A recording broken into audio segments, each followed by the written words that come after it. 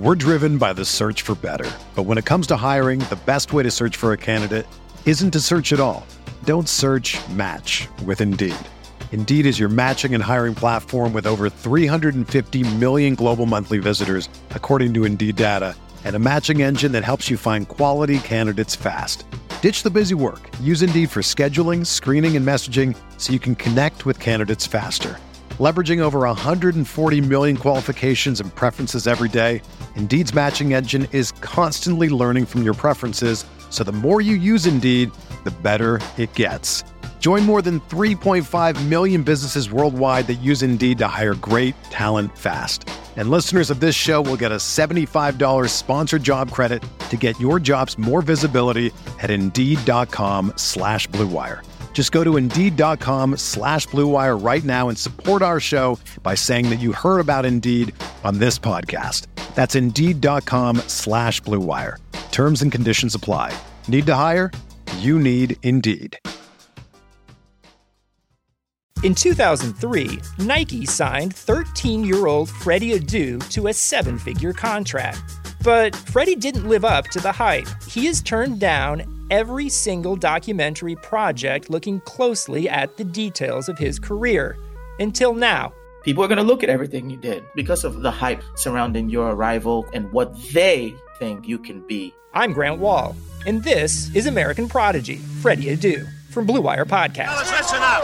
All you ever asked for is an opportunity. You got it today. Where else would you rather be than right here, right now? The Rockpile Report with Buffalo Bills season ticket holder Drew Gear. Be aggressive. You have literally nothing to lose. You're a borderline football team. If I don't keep laughing about this stuff, my teeth are going to turn around and devour my brain. The Bills make me wanna.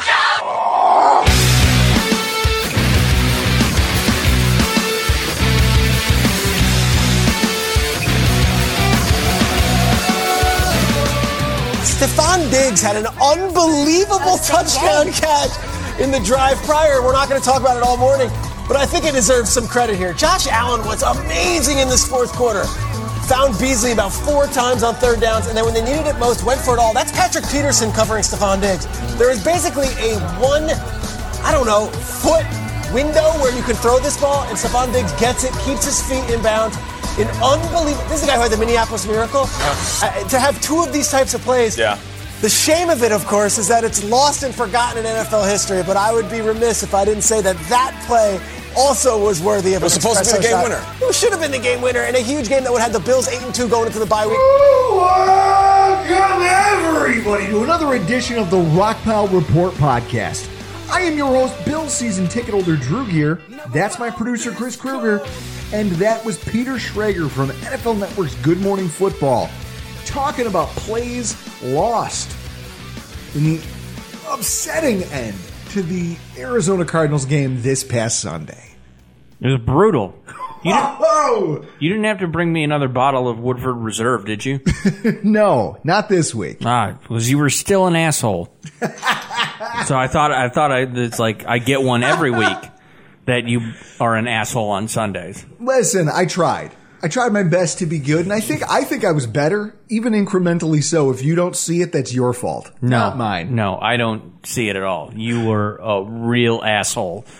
Obviously, in the third quarter, you were the biggest asshole. Which is something we're going to dive into tonight. I don't see any reason to beat around the bush, Chris. Let's just dive right in. With the Week 10 recap, Cardinals 32, the Buffalo Bills 30, and it starts with the stats of the game. Right now I'm looking at Josh Allen, 32 of 49, 284 yards, 2 touches, 2 picks, a 77.3 rating. Kyler Murray, 22 of 32, 245, a pick and a touchdown, and an 88.7 rating.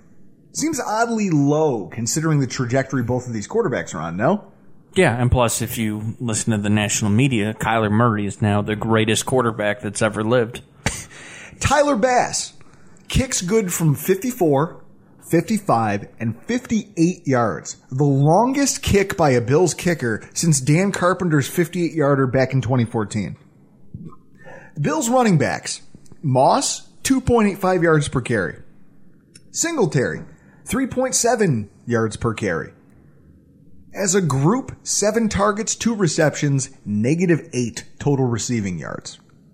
Tight end Dawson Knox, 70% of the offensive snaps, 3 targets, 2 catches, 16 yards, 1 penalty that wiped out a 21-yard gain. That's him a negative 5 yards on the day. Wide receiver Stephon Diggs and Cole Beasley, 202 combined yards, 2 touchdowns, 10 first downs, and 1 interception when targeted. Defensive back Teron Johnson, 9 tackles, 8 solo, 2 tackles for a loss, and 1 sack. And the Buffalo Bills defense held the 7th-ranked scoring offense to field goals for the whole first half, which is the first time Arizona's failed to score a touchdown in the first half all season. Chris, that game was rough. Yeah, very rough. Did not like the ending. Obviously, that's what most people will focus on. That's an understatement. I mean, we have plenty of time to talk about that, but in terms of the day itself, I feel like 4 o'clock games are always weird. They are. We don't really see them that often. I mean, we are playing the NFC West and AFC West this year, so when 4 o'clock games roll around, I feel like Will Ferrell in Talladega Nights when he's getting interviewed for the first time, where it's like I don't know what to do with my hands. It's like it's 1 o'clock. I should have a beer in one or both of them, and yet it's not time yet. What's happening here? I don't know how to navigate that. I mean, what do you do for the late games? I mean, you came over probably about what, halftime of the first games? Yeah, for when we play at 1 and I leave, like I just come back here, I sit on the couch, I make probably one final drink for the day, and I sit there and I milk it and I watch the whatever 4 o'clock game I have. And then you fall asleep early and you go to work like nothing happened. Yeah. Generally. See, if you're me, what you do is you don't go on Twitter. I finished the days of burning Twitter down, although we still managed to lose followers this week, which is hysterical to me. Yeah, you went with your day bowl attacks and second half attacks, and then Nate Geary and Eric Turner from Cover One, Well, here's what I call you out for drinking. Here's what I love about that. When Nate Geary tells you to grow up, all I can picture is that YouTube video of the 2 guys arguing over Glenda the Witch in, you've seen that viral video by now, where, grow up, Doug, grow up. She came down in a bubble, Doug, and you're pretty in a bubble with a crown. No, I've not seen that one. Oh, you haven't seen anything. That doesn't shock me. But so, ultimately, it was a weird day. It was a tough day for football. Luckily, I had the next day off of work because I needed the Sunday night football game to really kind of find a silver lining to all this. But I got to tell you, I'm not as raw about it as I think people expected us to be. And here's where it starts. First of all, the defense is emerging even in a loss. Right? I mean, I was sitting on the toilet when I got the alert on my phone telling me that Josh Norman had tested positive for COVID. And taken with him Levi Wallace and Dean Marlowe. 2-3 minutes after I got that, my wife was knocking on the door of the bathroom asking what the hell I was laughing like a maniac, cackling about in the bathroom. Something that in retrospect absolutely makes me look like a lunatic. I mean, the shoe fits in that scenario, right? 100%. But nonetheless, we were going into one of the toughest matchups from a skill position standpoint we might see for the rest of the season. And a day after installing the game plan, you find out that you're now going to have to rely on an absurd number of backups to try to execute your game plan. So you can imagine how impressed I am sitting here knowing that in the face of that, our head coach and defensive coordinator were able to implement a game plan that provided what might have been their most impressive first half of football they've played in 2020. And despite some bumps in the road in the second half, put together an effort that against most teams, I think is probably going to get the job done. Chris, did you expect the score to be 16-9 at halftime? No. Probably a little bit more high scoring. What you said earlier, we only allowed them to field goals in the first half. I was not expecting that. No one was. Teron Johnson had potentially the best game of his career in the slot, both against the run and the pass. And he was instrumental in limiting yards after the catch inside the box. I mean, I have it here. What, do you have a chart? Oh, I have a chart. Oh, my God. You and your charts. All right, Chris, so as I spin my laptop around so that you can see this, what I have is I've charted every single play from Kyler Murray in that first half. You've got a problem. And I've got all the yardage here from each play. The total. Now imagine if I told you, you just said it, the football world thinks Kyler Murray's the greatest thing on earth, right? Yeah, he's the greatest quarterback we've seen this year. So what if I told you that in the first half of that football game against the greatest quarterback, the greatest quarterback since sliced bread. I mean, he's replaced Lamar. I mean, this is Lamar Jackson level hype that this kid is getting now. Yes. Only one deep pass attempt in the first half. 11 of 27 plays went for 2 yards or less. 15 rushing yards, accounting for the yardage lost in his 2 sacks. For a mobile quarterback, that's pretty good, right? Sounds right.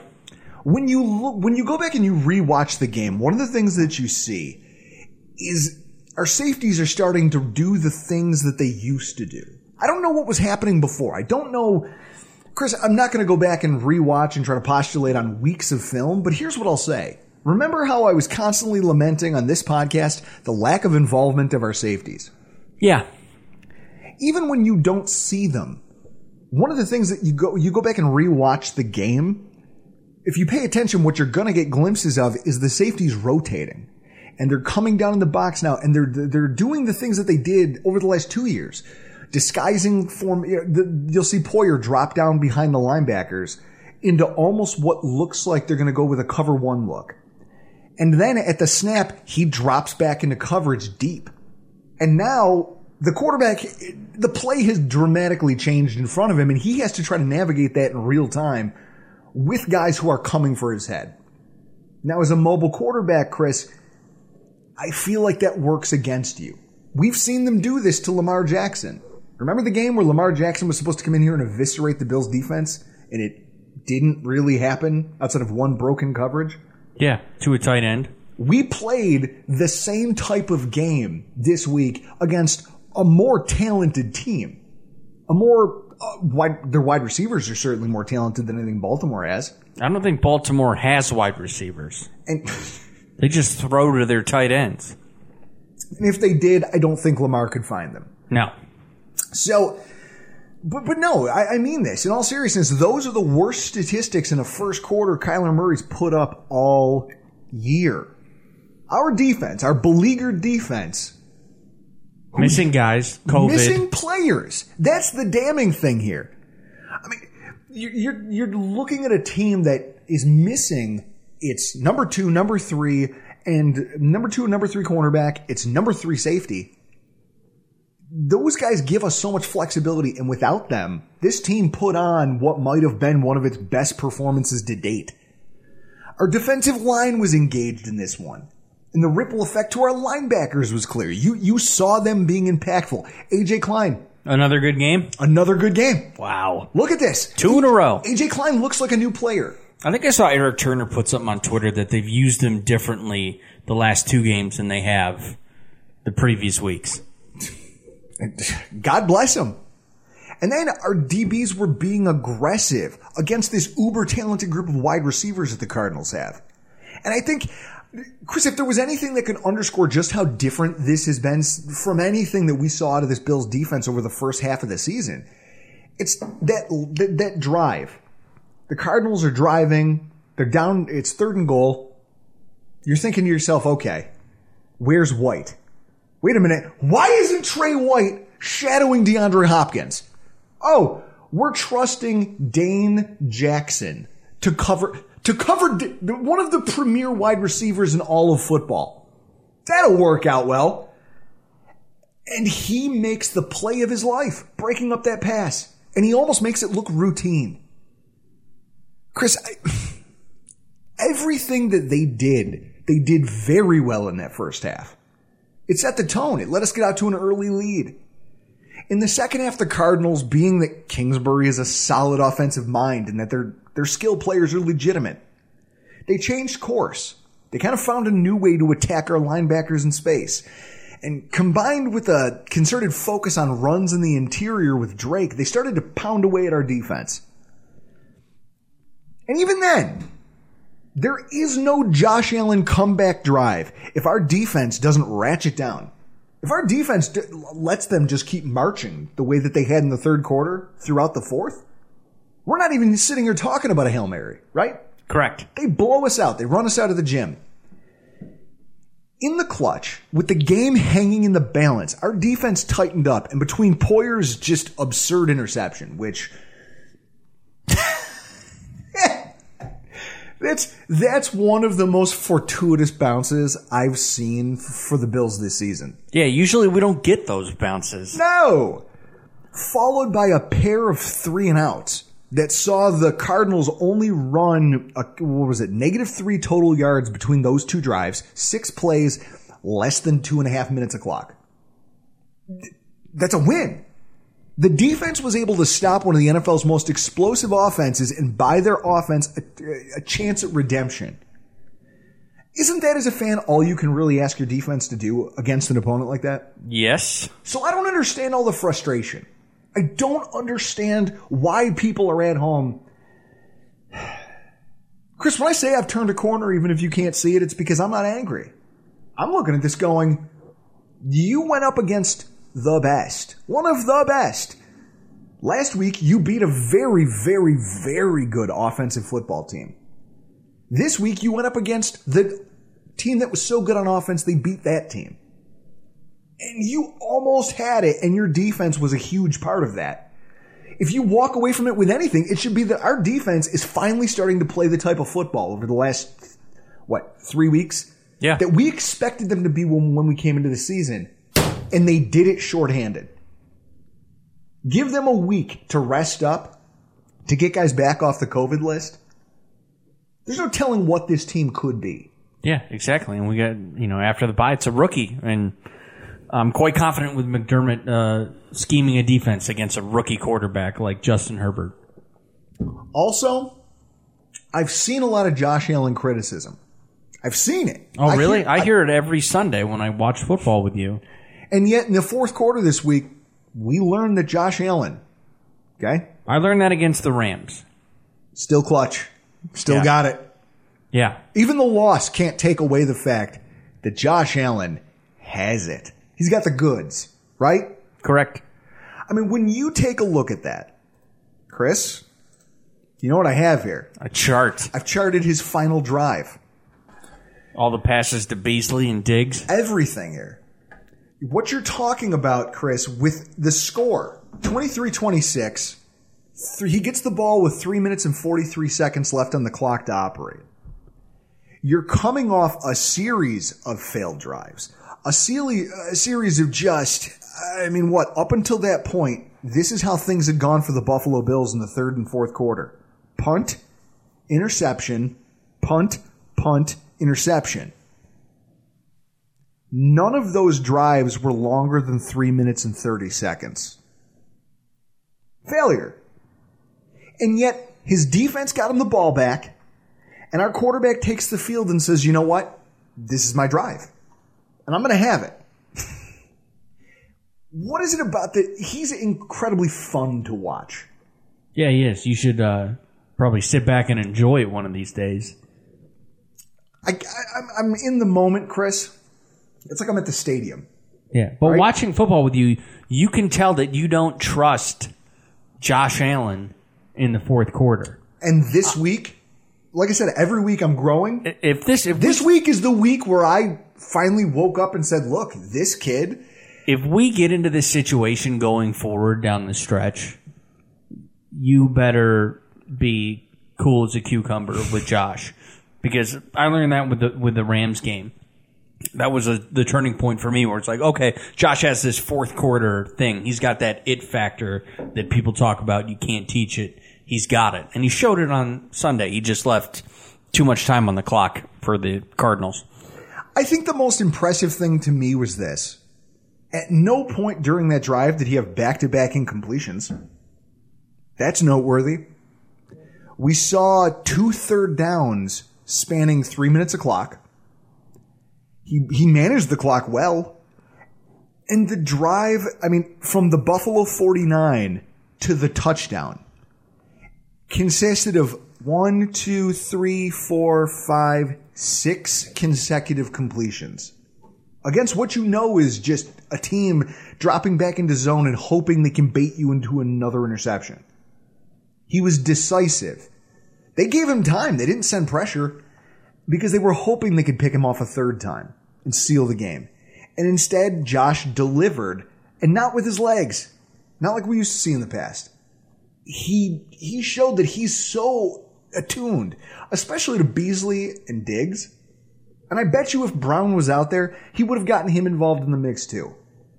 But just the impressiveness that, 2nd and 13, he's not settling for checkdowns. How many times, Chris, throughout the Bills' history have we had to be checked down Charlies? All the time. Just because our quarterback didn't have the guts to pull the trigger. Yeah. Now I'm looking at a quarterback who on 2nd and 13 goes, nah, we're not playing for third down. I want that 17. And I bet you my wide receiver can make a play. That is what we're going to need. If this team is going to do anything, make any kind of noise down the stretch. All I know is that this game, more so than, you said the Rams game. The Rams game was great. And I talked about it after the podcast, about how we need to accept that our quarterback is clutch. Sunday showed it to me, and I think it sticks because we didn't even win the game. We didn't win the game. And he's upset about it. He's upset at himself for not doing more sooner. But even in those scenarios, on the road in a hostile territory, it's easy to do it, Chris, I think, when you're at home. You don't have the crowd, you don't have fans, you don't have noise, you don't have what... To know that you can go on the road and still be clutch like that against, I'd say, upper echelon competition. Yes. A team that's on track to win the NFC West. Yep. I think that speaks volumes to what he is and where he is as a quarterback. And I got to take a deep breath and take some of my own advice, Chris. GOOSEFRABA. Now, something I will not calm down about, and something that I won't be apologetic about. The Bills' Jekyll and Hyde nature on offense rearing its ugly head again. Once again, this team has been what it's been all season. Up and down, and ultimately frustrating in a handful of regards that so many people in our fan base keep trying to explain away. Look at this. The Bills' first half offense, 4 possessions, 1 touchdown, 3 field goals, 0 punts. Average plays per possession was 8. The average time of possession was 3 minutes and 18 seconds. 0 drives of less than 7 plays. The Bills' second half offense, 8 possessions, 2 touchdowns, no field goal attempts, 4 punts, 4 drives of less than 2 minutes of clock, 1 touchdown, 2 punts, and an interception on those 4 drives.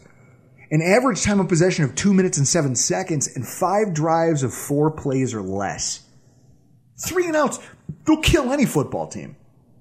And that's essentially what you just committed to for an entire half of football. Is anyone shocked that the Arizona Cardinals were able to get the lead when you hear those statistics? No, not at all. We weren't that good in the third quarter, as you like to.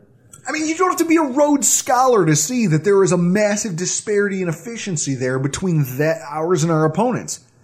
And much like last week, when I broke down the flow of the game with Nate Geary as the Seahawks took advantage of our offensive lull in the third quarter and almost took the lead, Arizona actually sealed the deal on it this time.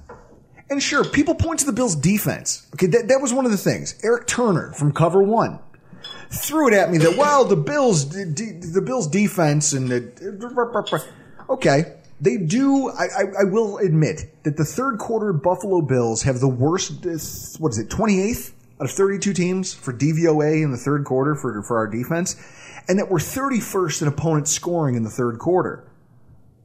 But Chris, in an ever-progressing NFL, and specifically when you play off the offensive powerhouses that we have this season, the Rams, the Chiefs, the Seahawks, and now the Cardinals.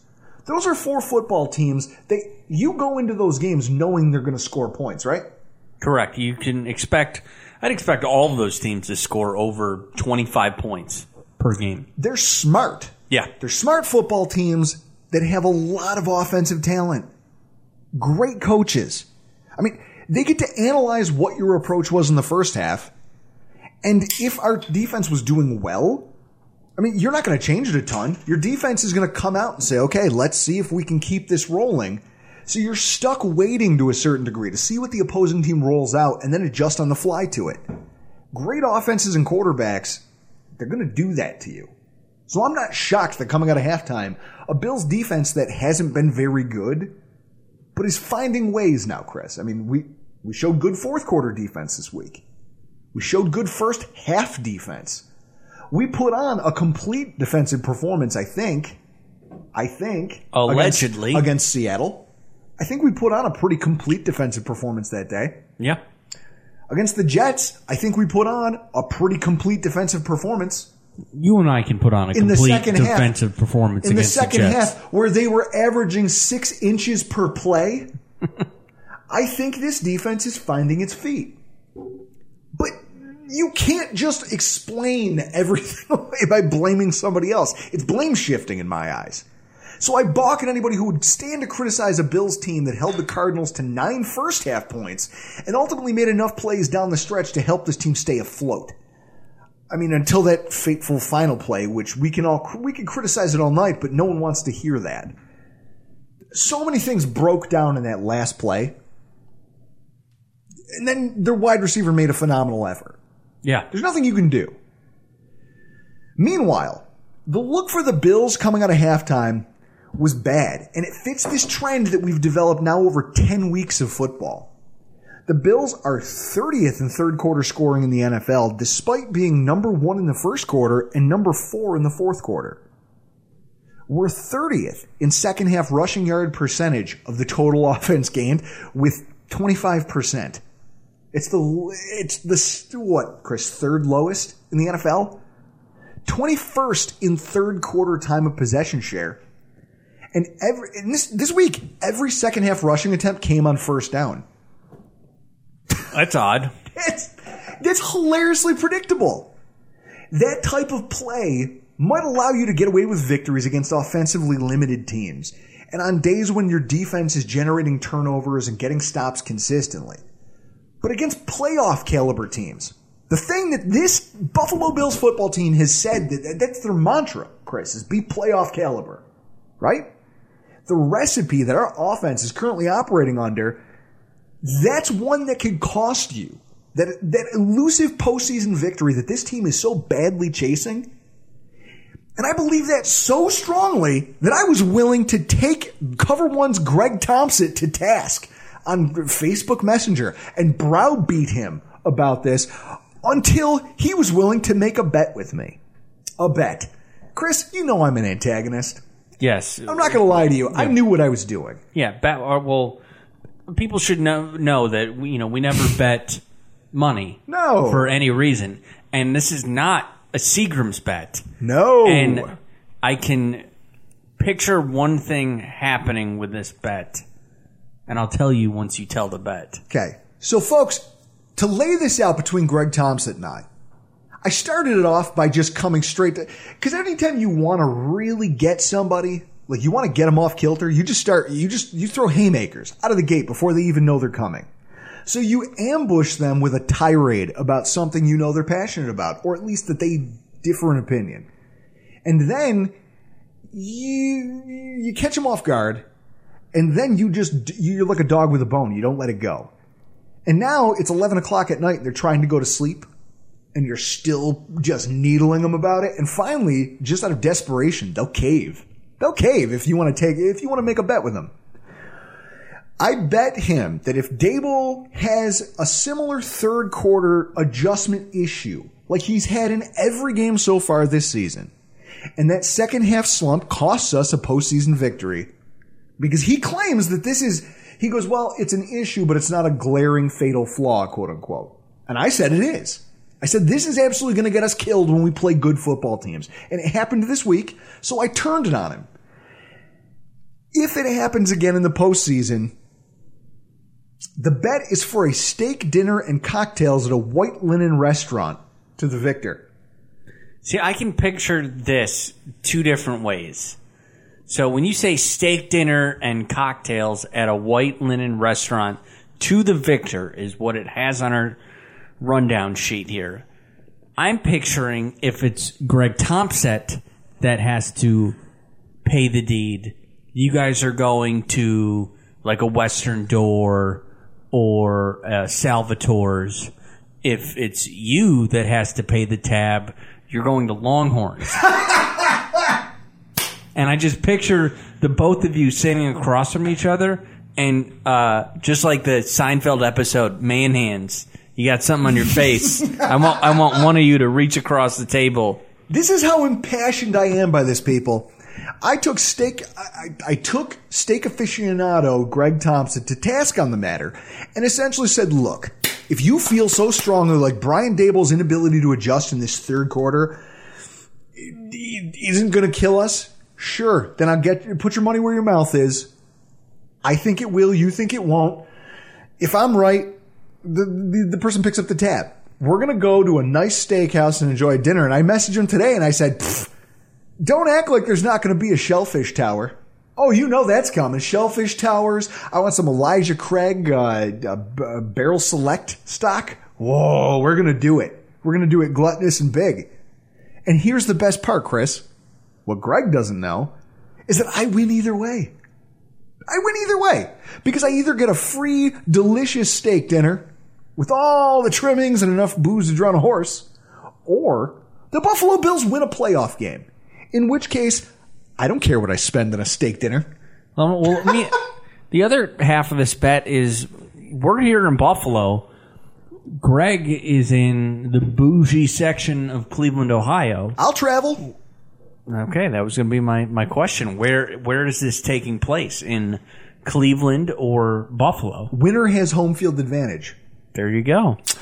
But to say that I'm down on Brian Daboll enough that I'm willing to open my wallet to an extreme that I probably... Chris, you and I bet, what, $1 Seagrams? Yeah.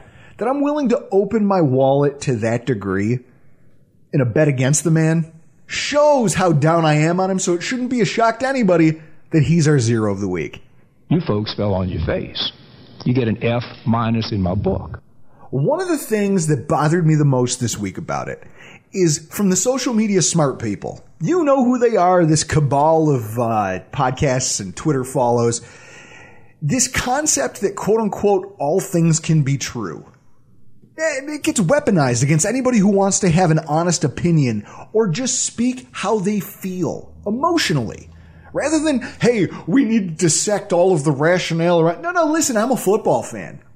I'm a man. I'm a drinker. I have emotions. I have feelings. And you're going to hear about them. What is it? Bill Burr. Bill Burr has that famous bit where he's just like, listen, people say I'm, what is it? People say he's a blowhard. He goes, no, I'm not a blowhard. I just have a lot of opinions and I need you to know all of them before you get to speak again. That's who I am. Right? Daboll is good, but Daboll is bad. Both can be true. But if I get frustrated about that negative thing, the positive things get turned against you as if you somehow don't know what you're talking about or that you're making a mountain out of a molehill. This type of middle of the roadery drives me insane. It's why I hate radio and TV sports coverage. Chris, they have no choice. They have no choice, right? Yeah. You worked in radio. Yes, I have. Okay. The people who went on air to talk about the sports in a professional capacity, there's a limit to how critical they're allowed to be, right? Yeah, it depends if they have a side gig with a team. Okay, or if they have access. Yeah. I don't have to worry about any of that because I'm a fan. I'm a fan with a beer in my hand, and it drives me insane. Nobody talks about how they feel instead of trying to sound smart or not wanting to step on anyone's toes. That's not to disparage Nate. It's not to disparage Greg or Eric. It's just pointing out that there's this thing that exists. It's almost like a hedging of bets. You can't ever be wrong if you just keep pointing out the duality of a situation without acknowledging which of them you actually believe in. I'm not a goddamn professional analyst who has to kiss anyone's ass or make myself sound like the most thoughtful or pragmatic person in the room. Chris, no one will ever confuse me as either one of those, will they? No, not at all. I'm a man who loves a football team and has some, at times, well-informed opinions. Sometimes they're flawed and emotional ones. But I'm not going to apologize for any of it because I'm human. And let me table this conversation like this. What if instead of attacking Brian Daboll by name alone, I simply laid out, since that's the thing that gets everybody all up in arms, Brian Daboll's a good offensive coordinator. Yeah, well, he sucks at this one thing and it drives me insane. What if I phrase my criticism like this? Take the name out of the equation. You root for a football team that has a kicker, Chris, that in a given game has just illustrated an ability to routinely hit 50-yard field goals. It's an incredibly advantageous weapon to have at your disposal. And it should serve as a security blanket for an offense if they run into trouble because they can keep chipping in points. Even if it's not the ideal touchdown, it can keep you in a football game. In order to take a 50-yard field goal attempt, you have to be at the 33-yard line. If you want to take a 54 or 55-yarder, like the ones that your kicker has made a few of already that game, you have to get to the 38-yard line. Your opponent's 38-yard line.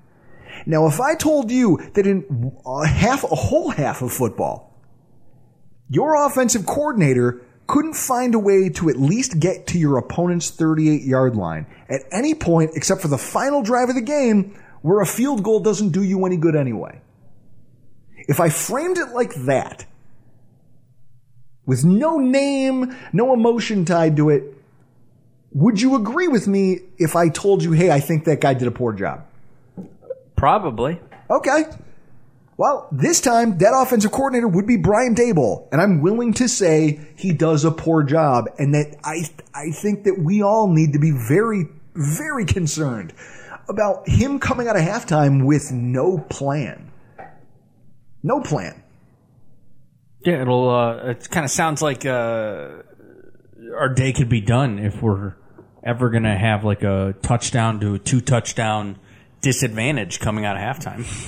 And you can't trust the guy to build a comeback. But I'd be remiss if I didn't point out who did really well this week. And for me, the hero, it's a dual award for wide receivers Cole Beasley and Stephon Diggs. Here's the deal. I'm the best there is, plain and simple. I mean, I wake up in the morning, I piss excellence, and nobody can hang with my stuff. I'm just a big, hairy American winning machine. Winning machine is what Stephon Diggs is when it comes to how he approaches the game of football.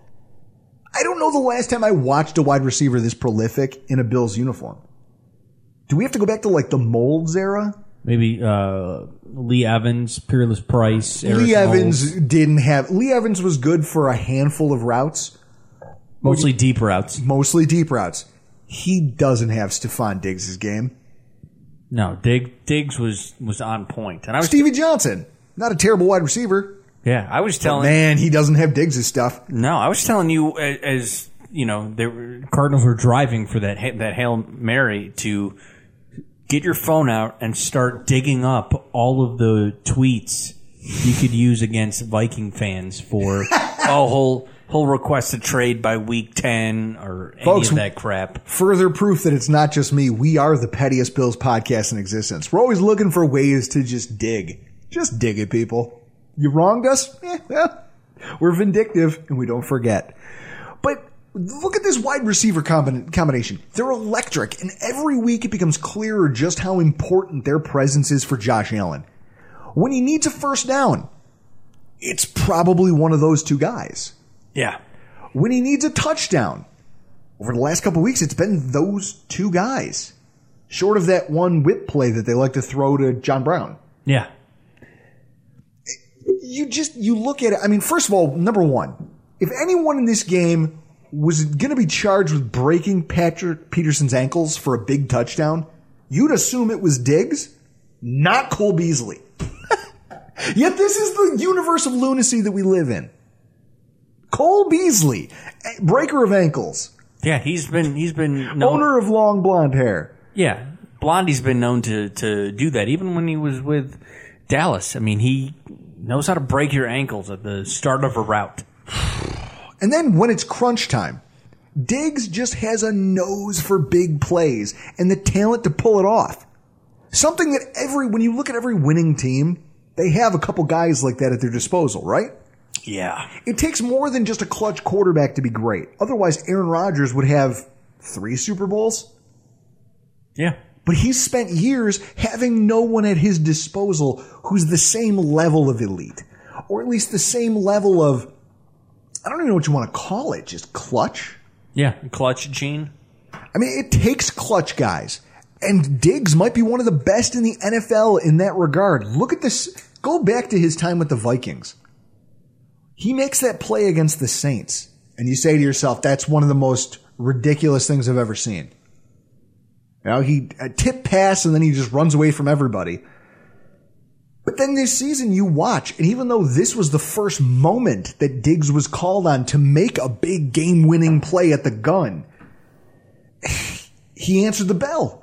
He's a guy who, when you need him, he'll be there. And we should be thankful for that. I mean, like I said, you're talking about like Eric Moulds type stuff. I haven't seen this in my adult life since I could buy alcohol and watch the Buffalo Bills, that they had a receiver who you just trusted could, much like DeAndre Hopkins did for the Arizona Cardinals, go out there and make the elite play no one else can. I mean, he burned Patrick Peterson in the process of that. Cole Beasley posting the 3rd smallest average cushion by defensive backs for any qualifying wide receiver in Week 10, but he ended the day top 10 for separation, according to NFL Next Gen stats. That underscores just how special his route running and hands are for this offense. I mean, that's absurd. Yeah, Bees had a couple of good routes, especially on that final drive, a couple of amazing catches. That one where he went up for it. Oh, yeah, to get a first down, one-handed. How do you? I don't know how he got that, both feet in. How do you not want that guy on your team? If you're anybody. I go back to, I was telling you and Mark the story during the game. In April of last year, I took a cruise. And as I tend to do, you know, you listen to your crowd watching. It's me and my wife. And there's a bunch of just loud, boisterous, drunk Cowboy fans. So I started talking to them because I was like, hey, you know football. I know football. Did you start talking to them, or did you just enter the conversation and start dictating everything? No, you know what it was? I was wearing the Bald Eagle American flag Speedo. And yeah. I literally just walked into the middle of their circle and I go, hey, you guys are Cowboys fans? Yeah, Don Beebe says hello. And that's how the conversation, and they just started laughing. And I was like, yeah, that's right. That's how I walk into the room. But so a couple of them got really upset. They were like, not last April, but the April before last, talking about, good luck with Cole Beasley. He's a me guy. He's a me guy. He doesn't care about anybody else but himself. He's selfish. All he wants is stats, blah, blah, blah, blah, blah. Chris, tell me he's not one of the more elite slot wide receivers in football right now. Could be the most elite. And then Beasley and Diggs finished Week 10, number 7 and number 4, respectively, in catch percentage, with 84.6 and 90.1. Diggs has a 90.1 catch. Not only is he the best receiver on your team and getting a lot of attention, he catches 90% of what you throw in his general direction. Weapon! Game changer! If that doesn't get you a game ball from the Rockpile Report podcast, I don't even know why we bother having one. That's it. Final thoughts, Chris. I want to ask you a question. Yeah. Just opened a fresh beer. I see you've got a mostly full one there because you're dogging it. No, it's half. Yeah. Half. I'm working on it. You're working like a government employee. I've seen guys like you, guys who work like that are out there working on the side of the road leaning on a shovel for 6 hours. I know your type. Yeah. That's exactly how I do it. Over the course of my lifetime, the Bills have found a lot of ways to lose football games. They have. Yes. You know this. I mean, think back to this. The wide right versus the Giants, we were children. That's not really... we weren't old enough to understand the gravity of that. For me, it starts Stevie Johnson's drop against the Steelers. I remember that. That was difficult to stomach. The backwards pass against the Titans. The Music City Miracle. I did not pay Jeff Goodhand $10 in middle school. You welched on a bet? Oh, yeah. I'm like, that's a forward pass. Jeff Toole pick 6 against the Chiefs. I remember being in the stands for that. And when it happened and they ran towards our end zone, I was like, no. And I took my shirt off and just like wrapped my face in it so I didn't have to see him cross the goal line. The playoff loss to the Texans, where you watch him sacked in the pocket and then he somehow escapes. Yeah. And now what's being coined as the Hail Murray to DeAndre Hopkins. Here's the thing. You think about that, it goes farther. The Fitzpatrick throwing a pick in New England in 2012 at the goal line because, what was his name? TJ Graham? Yep. Ran the wrong route. In a game that my friends watched me drink a gallon of cheap wine, and then said that they watched me experience every human emotion possible, and then I passed out.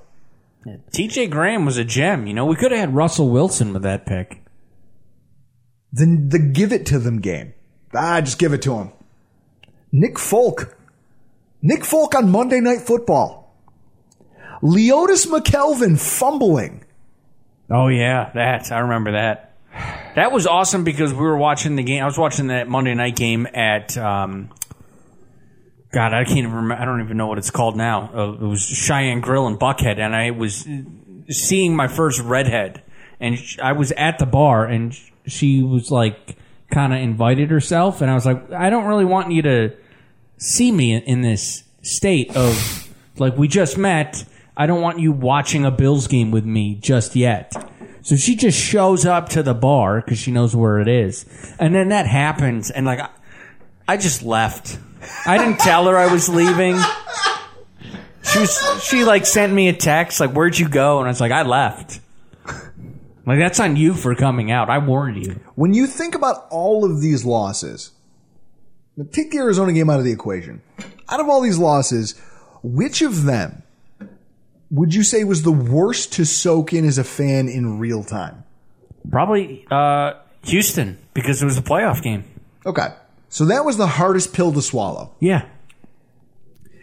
So if that's the worst of that bunch, take into account yesterday's finish, which has already been given the name, the Hail Murray. How does this one feel compared to that? It's the Hail Murray that's just 100% luck. How that happened. That's all that is luck. And it's not for a playoff game. And you know, if it's going to come down to tiebreakers, this game's not going to matter. Considering all of the past losses, many of which come on the back of absolute stupidity and failure akin to the butt fumble, this one was simply a combination of too little too late from the Buffalo Bills offense and just a combination of amazing plays by both teams down the stretch. Someone who's a curmudgeon like me, who just a cold black heart, it's hard for even me to stay angry about that. Our elite players went out and did their job. Arizona's elite players went out and did their job. They held final serve, and that made the difference in the game. That's it. Peter Schrager talks about it in the intro to the show.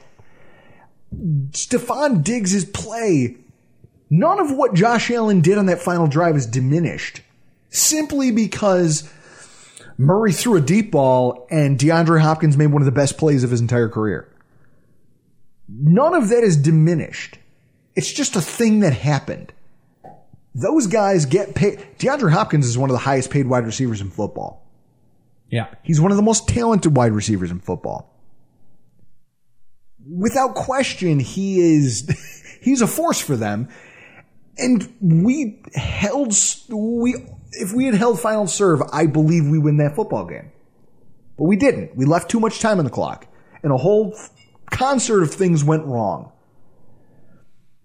But oddly enough, outside of my offensive coordinator related frustrations, I bet you guys can already hear it in my voice. I got over the loss pretty quickly, which I'm almost positive is not only in part due to watching Lamar Jackson and the Ravens just shit the bed in Foxborough, but also because in the grand scheme of things, 8-2 and a win over Arizona would have been a quote unquote great to have.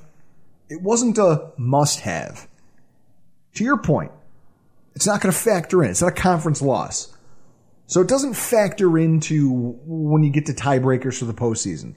Unless we get to common opponents. But even then, if you've gone that far, you're probably not winning the division. No. And I don't think that any of the 5-win football teams can hang with our stuff over the course of the back half of the season. Yeah, no one can hang with our stuff. Allen once again not only proved he's built for big moments, but that unlike the Houston game, Diggs is clearly a difference maker for us in those moments. That alpha that Josh can rely on to make spectacular plays at the same pace that he does. I mean, I think Allen, between him and Daboll, has bought way more cachet at this point for his performance in terms of consistency. Yes, Josh's interceptions were untimely. It was also his first multi-interception game since we played Tennessee. And one of those, you and I both know, wasn't his fault. Yeah. Going back beyond that, you have to go back to week 4 of the 2019 season to find the last time he threw 2 picks in a single game. If that's not consistency, I don't know what is. And I think that he's going to improve in that regard by natural progression going forward. And aside from Brown and his knee injury, which is obviously going to require some watching, the Bills escaped to the bye week without any significant injuries, which is kind of a boon for the team finally looking like they're getting healthy on offensive line and defense. No one likes a loss. Obviously, the teams behind us gained ground in the conference race, and Miami, as we'll talk about in this week's AFC East Roundup podcast, seems to be inexorably closing the gap between us in terms of the division. This tweet from Matt Perino got me today. The Bills have played 7 teams with a record of over 500 this season. They're 4-3 in those games, and if it wasn't for that Hail Mary, they'd be 5-2. No other playoff team has played more than 5. Dolphins played 4. The Steelers have played 3. So if you want to talk about who's real and who's not, why would you, after a loss like this, how could you can't doubt the Buffalo Bills. No. But we're 7-3, even despite the criticisms that I have for this team. And they're finding ways to win, and they're ironing things out on defense. And here's another stat. The Bills are 24-2 under Sean McDermott when leading at halftime. DeAndre Hopkins played for both of the opponents in those situations. Can we blame Bill O'Brien at this point? Yeah. Bill, this is your fault. It is Bill O'Brien's fault. DeAndre Hopkins shouldn't even be here. If you weren't so bad at your job that you willed this monstrosity into existence by trading away an all-world wide receiver for a toad of a running back. I feel like we should have almost made him the zero of the week for this. We could have. When you toss in the fact that McDermott is undefeated coming out of a bye as head coach of the Buffalo Bills, I like our odds to at least start the back end of this schedule and ramp up to the postseason on a solid note. If our defense can continue finding some kind of continuity, you're going to be hard-pressed to find a football fan who doesn't see us as not just favorites in the AFC East, but as a team that could really be a force in the postseason. So instead of crying about it, let's head into the bye week on a high note with a frosty beverage. I want to throw in a little PS here. We talk about this every season. The fact that the Buffalo Bills play in one of the least affluent, most at-risk sports cities in America, according to Forbes magazine. Forbes takes a look at local income levels for every sports team across the country and then ranks them based on how well financially that city is set up to support its sports team. and keep it viable, just based on things like unemployment rates, things like median household income, average attendance for games. The Buffalo Bills, despite leading the NFL in attendance, I mean, the Buffalo Sabres have had a rough go, but in both sports end up we are one of the top 5 most at risk of losing one of our sports teams, cities in the country. I think you've said it before on one of our shows that Forbes did all the math on it, and we technically should be able to support 0.5 sports franchises, and we have 2. And we have 2 of them. And yet, whenever you hear a story around the NFL about football fans donating literally hundreds of thousands of dollars, $500,000 to offer support to charities that are the favorites of NFL football players, from opponents' quarterbacks who changed the course of our franchise's history to ones wearing our colors who might just make some themselves. It's always Buffalo, New York. It's always Buffalo. We're not LA. We're not Chicago. We're not even Minnesota. We're Buffalo, New York. A city full of people who don't have a ton of cash to spare. Things aren't great here economically. It's not like the city's a booming metropolis. But that's what being from Buffalo is about. It's like, look, I may not have everything, but if I have something extra, I'm willing to help someone. You help your neighbor, right? That's why we're the city of good neighbors. Over the past 2 weeks, we've raised almost $600,000 now. Yeah, Arizona's getting involved too. You tweeted that out today, that Arizona fans are now jumping on it. Getting in after the game, they were just like, we want to get in on this Oshai Children's Hospital thing that you guys are doing in support of Josh Allen and his grandmother passing. That's who we are. And I love it. And I think it's proof that not only can this stuff be contagious, but it's also proof that, think about how many transplants from Buffalo go elsewhere, but still feel like they're connected enough to this to participate in something like that. Most of the time, it's people that graduate from high school, they go away to college, and then they move to whatever city for their first ever job in the real world, and they stay connected with this team. You know, sometimes I've seen a lot of people. It's happened in my family with my cousin, where you leave Buffalo and get your first job and bounce around from city to city, and then the time comes you want to get married and have a family, and that happened with my cousin. He eventually moved back to Buffalo specifically to raise a family because he didn't want to raise a family anywhere else except right here in Buffalo, New York. I'll tell you, there's things I hate sometimes about living in this state. I do. Chris, you hear about it a lot of times. Yes. I've been waterboarded a time or two. But at the same time, there's nowhere else I'd live. Because these are the things that no matter where you go, you're going to take with you. And this, if nothing else, is proof that you can change the world. You can't change the world, but you can change the world for other people in a lot of small ways. But that's something we do here in Buffalo. Just it's ingrained in you, and you don't lose it when you leave. And if anything, you take it with you, and you start to change the world around you little by little. And I think that Chris, football players, Major Ed Werder from ESPN talking about it. They're just now taking notice of something that's been going on here in Buffalo. Now that we're nationally relevant, it's like everybody's taking notice of something that we've grown up with. That's a part of us. It's a part of most people who grow up here. Just this sense of charity and this sense of just love for everybody around you, because even if it's not everybody. You don't love everybody, but when someone's down, you give them a hand. I'm just incredibly proud of this fan base. I'm proud to be a resident of Buffalo. I'm proud to raise my kid here. I'm hoping someday he knows this and that he grows up. Like, if I can instill anything in him, it's that idea that we're the city of good neighbors and you take care of each other. even if it doesn't matter whether it's Josh Allen, your quarterback, or the neighbor across the street who can't shovel her own driveway. That's it. You guys are impressive. And for that, cheers.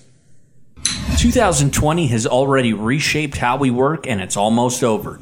Businesses across the globe are challenged to be their most efficient, which means every hire is critical. Indeed is here to help.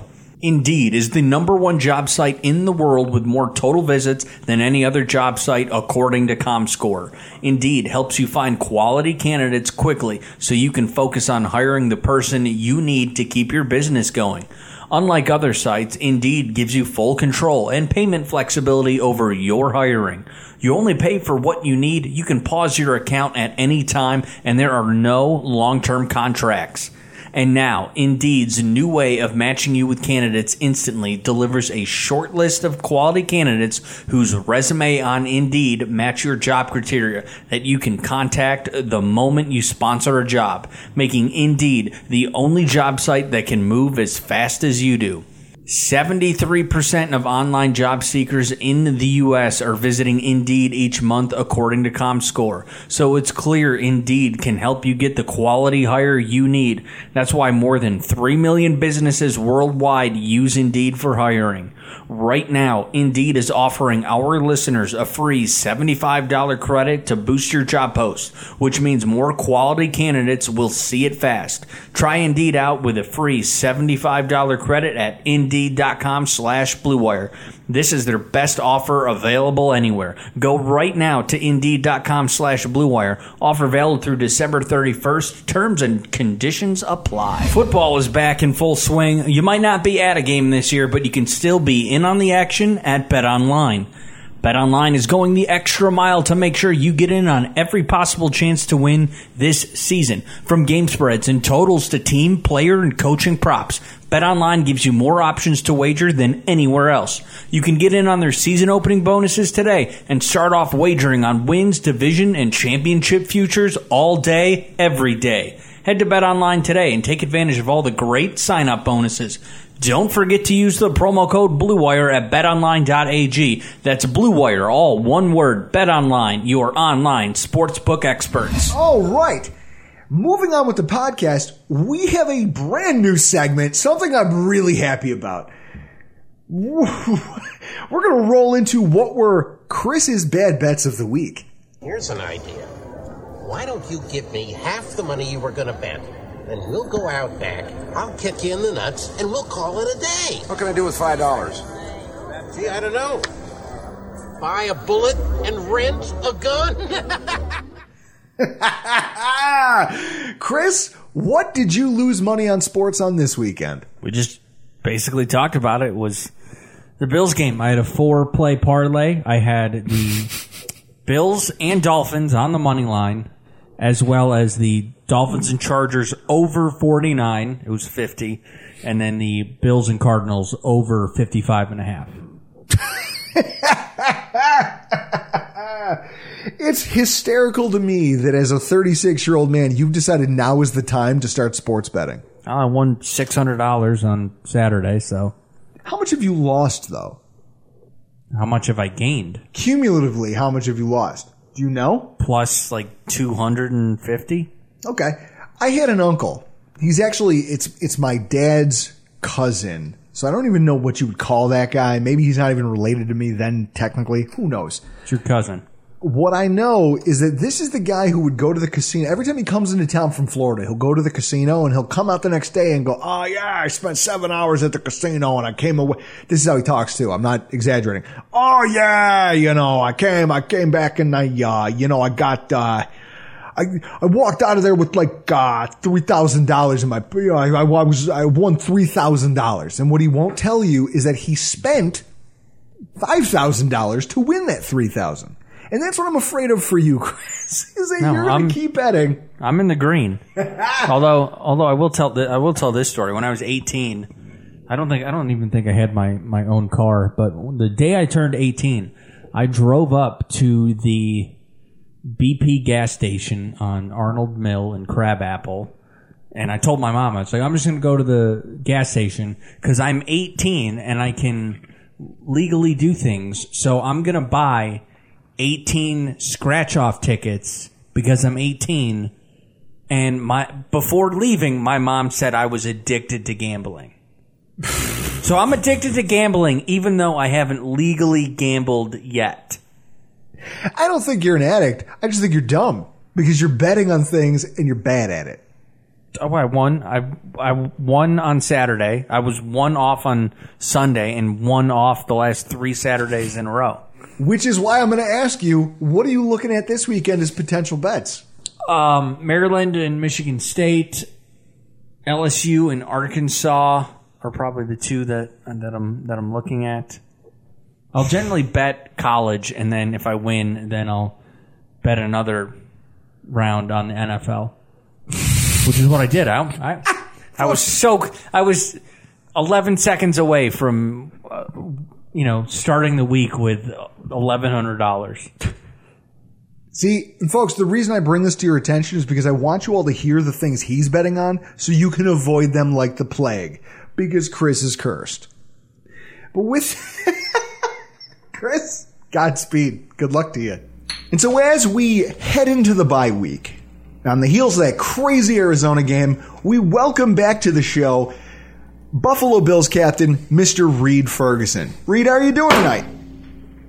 Hey, guys, I'm doing great. Thanks for having me on. Thank you for joining us, man. It's been a crazy couple weeks since the last time we talked, eh? Oh, yeah. So, Buffalo, Arizona.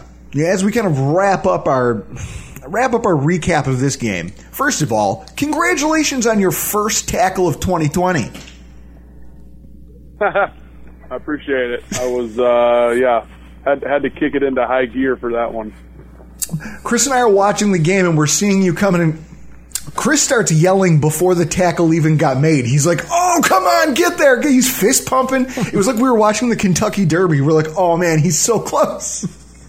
What was going on? Probably what it felt like to me during the play. I felt like I was coming around turn 4. So I know that nobody keeps stats as far as tackles for the long snapper, but that's got to feel pretty good, right? To get that one. Finally. Oh, sure. Even though I didn't, wrap him up and get him to the ground, I knocked him out of bounds. So it's, but it doesn't. All it says on the stat sheet is you got a tackle. It doesn't say what kind of tackle it was. So, does anybody ever give you a hard time about that? No, not at all. I feel like, and I guess that's the thing. I feel like I would heckle a little bit, just a little bit. But no, it was impressive. We saw you turn on the Jets, and that's what it reminds me. I'm like, oh yeah, that guy. He's still one of the premier athletes in the world to be playing NFL football. That's right, a 4.40. Jesus. So now 4.30. So we talked about it in this week's podcast and a few weeks ago with you privately, how absurd the fan frustration with Tyler Bass was. And how flawed this concept was that you could just, quote-unquote, go find someone new on waivers who was going to be anything better than what Bass had the potential to be, both for you and from fans and some members of Bill's Twitter. I mean, there was people out there. Chris, how did this idea even get legs? Do you remember? Like, who spawned this? He missed 2 kicks against the Jets. And I feel like for some people out there in podcasting and Bill's Twitter who people wonder how they got check marks and why, this suddenly became a narrative. I don't know why. I don't understand it. But how satisfying was it for you knowing the day you guys had on special teams on Sunday? Very satisfying. And I think, you're always looking for room to improve, I guess, speaking on all phases, because there's definitely some things that we would like to have back in terms of the kicking game on kickoff and the kickoff return and punt return. So, but we had great effort and some great plays on some of those phases. But specifically speaking to the field goal unit, the protection was great. Tyler was great. Bojo was great. So, I'm just trying to do my third of the operation. But, Tyler had a very good warm up in pregame, and I think it's starting to click for him a little bit. But yeah, it was impressive to see him reset his PR 3 times before halftime. Man, I'll tell you this. The confidence it takes to a 58-yard field goal is nothing to sneeze at. I mean, I went back. The last person to attempt and make a 58-yard field goal was Dan Carpenter. Now, were you snapping at that point, or were you still on the practice squad? Well, it depends on what year that was. If it was in 16, I mean, I never snapped to Dan in a regular season game because they signed Steven before the 17 season. So probably would have been Garrison before me. I mean, just to see that thing, because after that first one, when it kisses the upright and bounces in, you're like, all right, bounces went our way. I have a good feeling about this. Yeah. He hits that 50, no doubt. He hits that 58-yarder. That for a young kid kicking like that, his confidence has to be sky high right now. Did he flex at the sideline like he did during the Jets game? I think he just flexed to his teammates a little bit. I'm pretty sure I saw a picture of that, but I had to tone him down a little bit after he did that to the Jets sideline a couple weeks ago. But no, it's good. I mean, anytime you're a rookie and you make some big kicks like that in a few games, you start to come out of your shell a little bit, and I think that's what's happening, and it's good to see because he's certainly building his confidence. Now, speaking of confidence, we talked a little bit here about fans kind of hand-wringing about when the COVID news broke and finding out that in a game against a team like Arizona with all of those weapons, we were going to be losing 3 of our best defensive backs. What was the mood in the locker room like finding that? Because I'll say this, the way the team played, it didn't seem like anyone, from the players to the coaches, really seemed fazed by it. Yeah, and I think, without being rude or anything to the fans, of course, but I think that speaks to why, players are, why we're in the locker room and why fans are watching the game. I say that with the utmost respect to our fan base because we have some very smart fans out there, but, there's very few players that could go out the day before a game and crush a team, and I think that speaks to the depth that we have on our team right now. We have a lot of guys. I mean, you look at Dane Jackson on that first drive, he was one-on-one, 3rd and goal with Hopkins on the right side and made a great play and knocked down a touchdown pass. So I think that speaks to the depth that we have and the guys that we have in our locker room to be able to overcome some of the obstacles that COVID is bringing this season. No, but I think to speak on your question a little more, I think the overreaction sometimes is exactly that. I think I don't know how you say it, but maybe just have some trust in the coaching staff and the team more, I guess maybe. But I think Sunday was a great example of losing a couple guys and the sky didn't fall out because we knew we were prepared and guys were ready to fill in. I mean, I'll say this because and you're correct. I mean, you're saying everything. You're being very political about this, and I understand why. And you're doing a great job of it. Allow me to say it. People sometimes get a little bit too sensitive about things, and when it comes down to it, you guys have a killer instinct and an instinct for this game and an understanding of just the mentality that it takes to be a professional athlete that no one else walking around out here in my shoes does. So it makes sense that you guys would be a little bit more unflappable than that. I think the reason Bills fans take it so personally is because we've watched decades of Bills teams where something like that would have just left us rudderless. We would have been like a rowboat with one oar.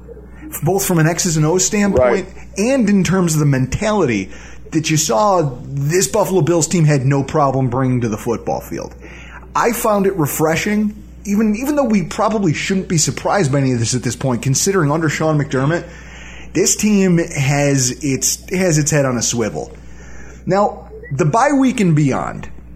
First of all, hold on, and let me speak to what you just said, just because there's something that came to my mind. I think, obviously, I've been here for 5 years, but people that have grown up here and followed the team their whole life, obviously, is a completely different perspective. But I think, basically, and you said it, Coach McDermott has changed his team, and I think in his press conference I saw a quote where he basically said that same thing. He and his coaching staff have come in and changed this place for the better, and I think that's something that a lot of fans are starting to realize, because and I'm trying to play both sides here. There's some fans that overreact, obviously, but there's some fans that understand what Coach McDermott and Bean and all the coaches that they brought in have brought to Buffalo and have brought to this team, and the players too. A lot of the players that have turned over, and we're basically a new, somewhat of a new team that we were 4 years ago. But I think exactly what you were talking about. I think it speaks to how Coach McDermott, how much they've changed this place to be basically a complete 180 of what fans have expected from this team for the past, I don't know, 20 years, and now that mindset is kind of changing. But I was thinking about that while you were talking, so I wanted to share. Listen, no, I love it. That's why we pick your brain about this stuff. And it's funny because you talk about there being overreacting fans and there being smart fans. You've seen me be both. You know me to be both, and sometimes within the same 30-minute span. And I'm not saying that obviously as a bad thing. Of course. I'm a fan of Atlanta United soccer team. I'm a fan of LSU football, now of LSU basketball, and they do stuff, and I'm like, what the heck are you doing? And I don't understand, because I'm on the fan side. So it happens to everybody, and and that's part of the reason I'm coming on y'all's podcast is try to impart knowledge and stuff with a small fraction of the fan base that happens to be listening to these podcasts. So that's and so just explaining that I'm not. Obviously would never pick on fans, or anything like that. Just explaining that, overreacting is part of being such a diehard of any team that you support. Of course. Well, if anything you're passionate about, it's hard to separate that. But the good news is we've reached the bye week. It's a chance for everybody, I think, to just take a deep breath and relax. Chris, say it with me. GOOSEFRABA. Cheers. So with that in mind, we're heading into the bye week now. One of the interesting things to come out of this, Miami is closing the gap on Buffalo pretty much every week at this point, and especially since we're going to have to sit here essentially on the couch as a football team. And we as fans are going to be keeping tabs in that game to see if Miami can actually come to within half a game of the Bills' lead in the division race, which almost seems weird to say. This is your first, in your NFL career, your first real taste of being in a race for the lead in the division. How does it feel? Yeah, I mean, it's cool, certainly to be on top.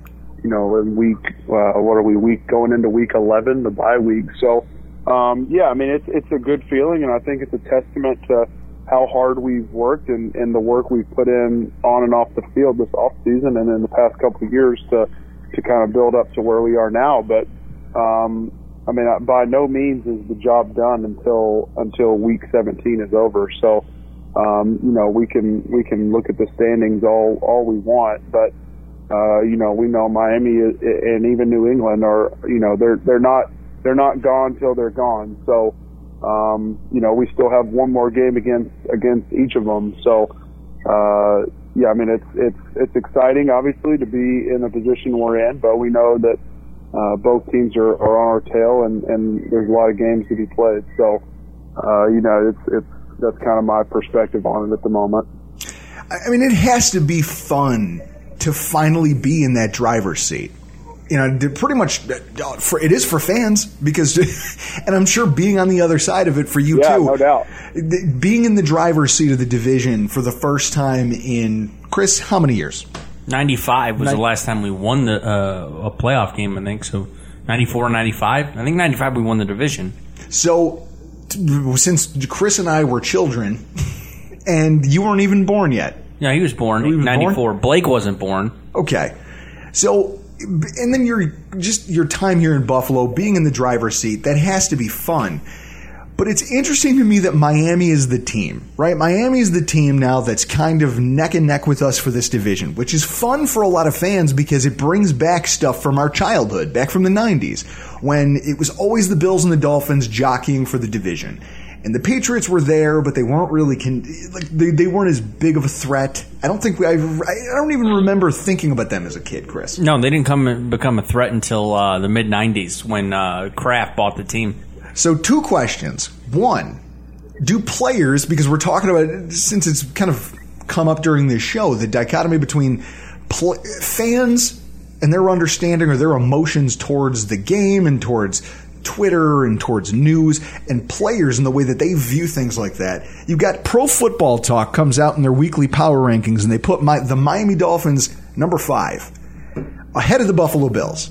Now, for you as a player, you hear that. Do you guys as athletes just disregard this completely? Or is it something that becomes bulletin board material? What is it for you guys? Yeah, I'm going to, Pro Football Talk, that guy, I don't even, Florio, what is that, his name? Mike Florio. He's got a bunch of opinions that I think he just puts out there to rile people up with like clickbait and stuff. But, I think power rankings are pretty much just that. They're just something that a lot of companies or media companies, ESPN and NFL Network, and they just put it out there for people to talk about it, really. But is that the way you view most? Is that the way you guys view most things that are said in the press? Because I know Bills fans specifically, it's almost like, Chris, it's a cottage industry in sports journalism. Yeah. Talk poorly about the Buffalo Bills because their fans will read, click on your articles, they will respond, they will give you interactions, and all they do is they feed this machine that exists here. I have to feel like players are much more dismissive of this stuff, right?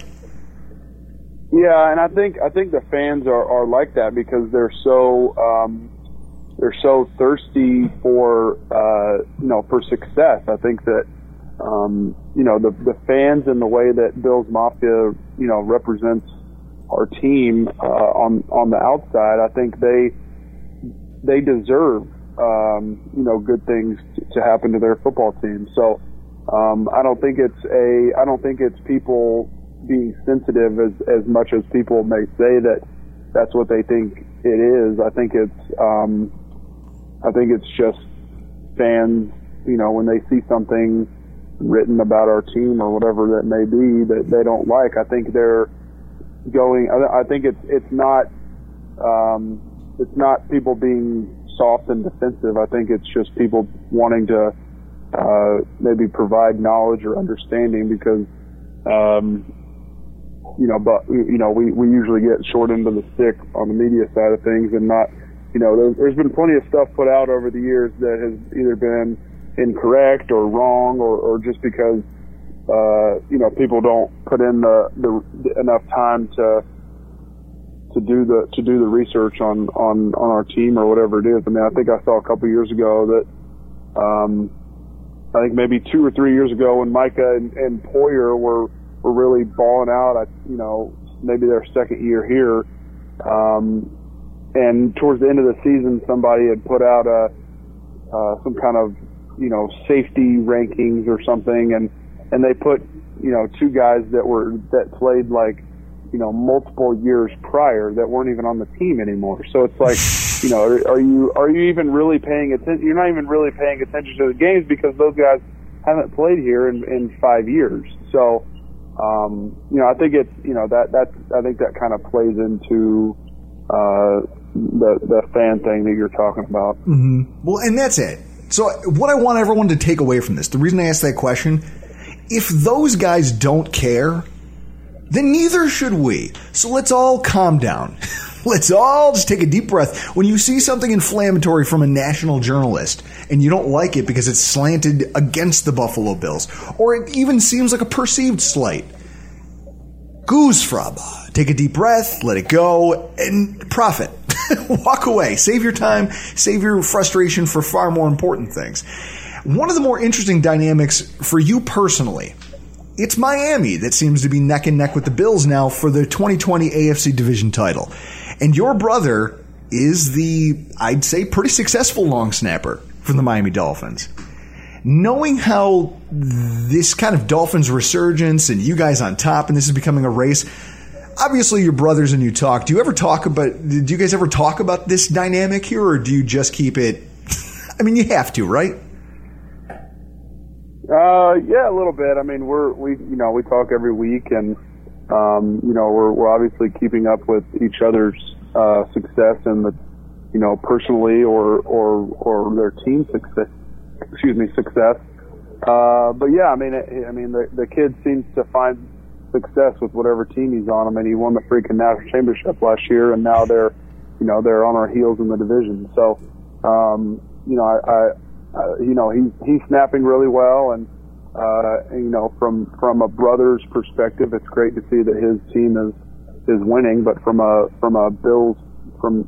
player's perspective on the Buffalo Bills, we want to make sure we keep winning so we can keep them, keep Miami at bay. So, but no, it's always going to be competitive between us, regardless of what year it is.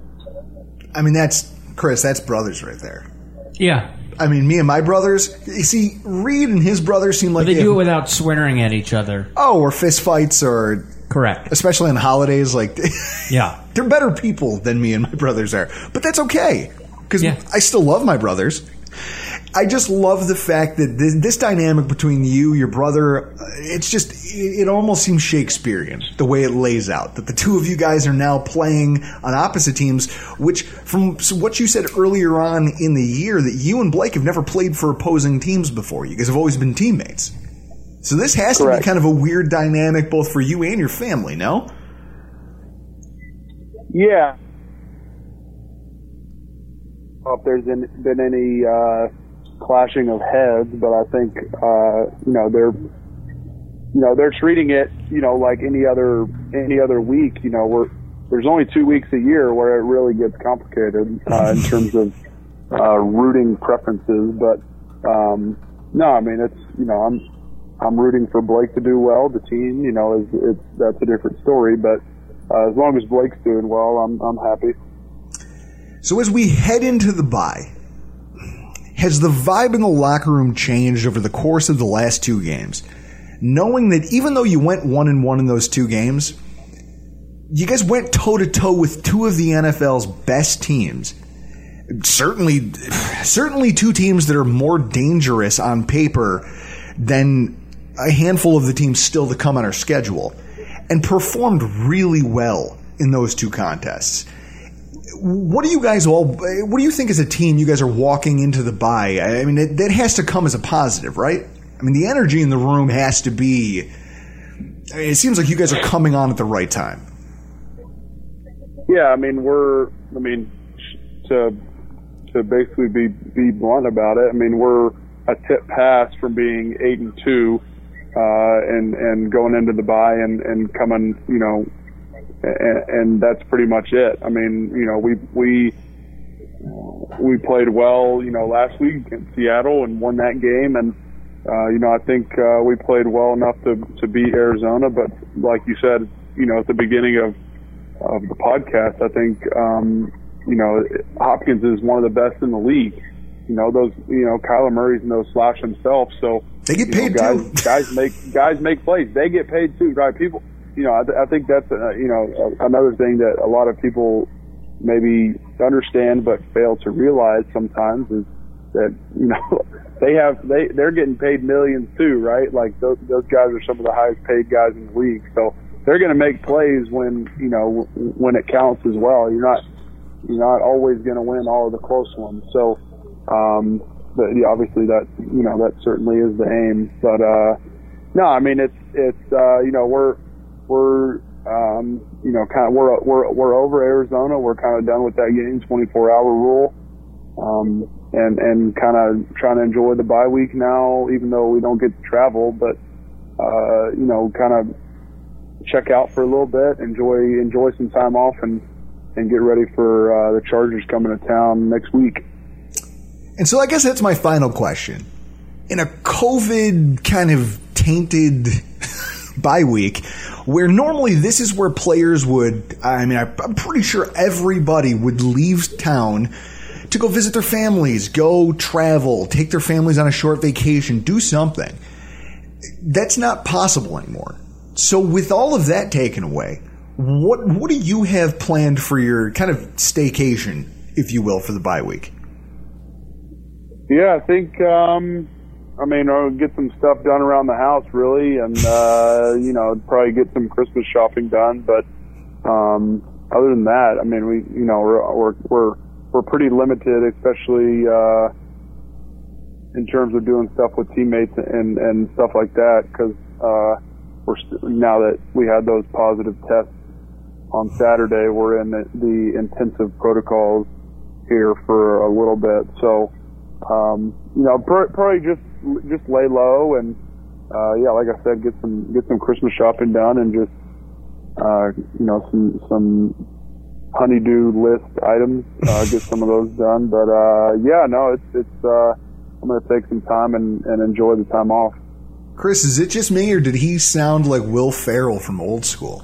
I might go to Bed Bath & Beyond. I just don't know if we're going to have time. I don't know if we'll have enough time. Reid, we love you, and that's the best part about this, is you're just one of the dudes, and that's what I love about talking to you about this stuff. I know you're going to be on the Xbox machine, I think, is your flavor of choice. And I know our listeners are gamers. What's your game of choice? What's your gamer tag, and where can they find you on Twitter? Yeah, so and as many times as I've said this and shared my gamer tag, I don't think I've had anybody hit me up about playing. So if anybody wants the business on FIFA, you can find me on Xbox, SnapFlow50. That was my college number. I made my gamer tag when I was in college. And on Twitter, I'm SnapFlow69. All right, you can go follow our captain, Reid Ferguson, on the Twitter at SnapFlow69. Before we close the show, Chris, as a matter of formality, we talked about your bad bets earlier. Well, we both made a pair of bad bets this week. We did. And for that reason, I'm going to ask you to open the fridge and hand me a Calypso Colado. Oh, God, you're going blue. I would rather have coconut.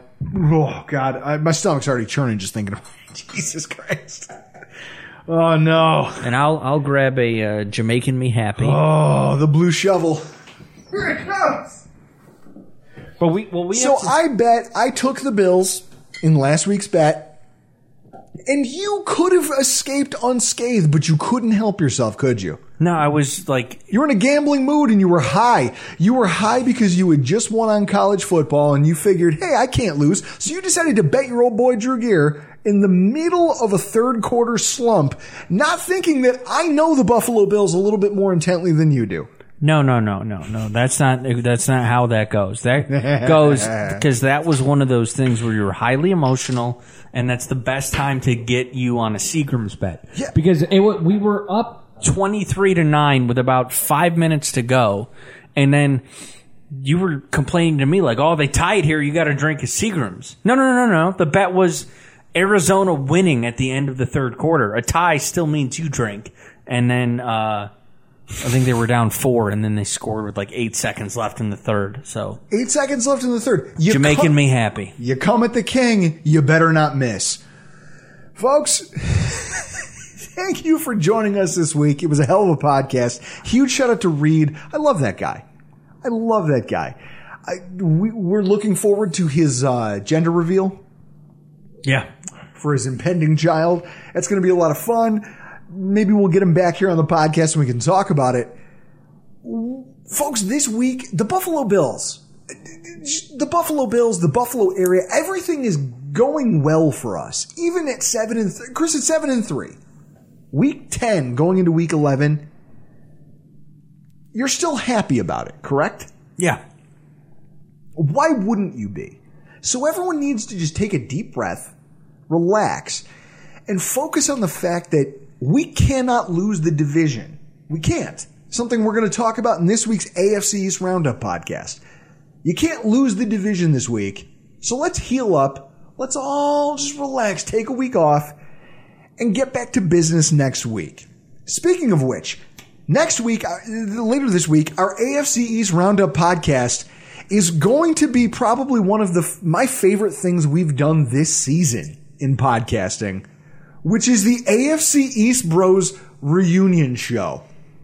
The original pioneers of the AFC East-centric podcast are going to join us for, I would say, part 2, because this was a pretty self-indulgent podcast. It was just me and Chris, and then we get to talk to our friend, Buffalo Bills captain Reid Ferguson, and now we get to go talk to Chris. Our friends Gary and Kyle. Yeah, Kyle and Gary Smith. They did the AFC East Bros podcast, and they started around the same time that we did. And I would put them as the first two people we met within the podcasting community on Twitter. Kyle came on our show a lot to cover the Jets. They're just great people, brothers. Kyle, a Jet fan. Gary, a Bills fan. Very different people. Kyle, school teacher, an immaculate beard, and he has a ton of sweaters in his wardrobe. He wears a lot of sweaters. Yeah. Bill Cosby level sweater game. Meanwhile, Gary, he has he looks like he would be, he was the last rejection of Jersey Shore. He does. And he's got 24-inch pythons. He legitimately has an arcade in his garage, and he thinks that Yokozuna is a top 5 wrestler. The guy sat on people and could do a thrust kick. He was also an MMA fighter. Yeah. He could fight me. But I love these people, and I'm looking so much forward to just reconnecting with them and getting to talk football. It's going to be a great time. Make sure you go check that podcast out. I'm sure there's a lot of you out there who remember that show. Chris, cheers on the last of our Seagrams.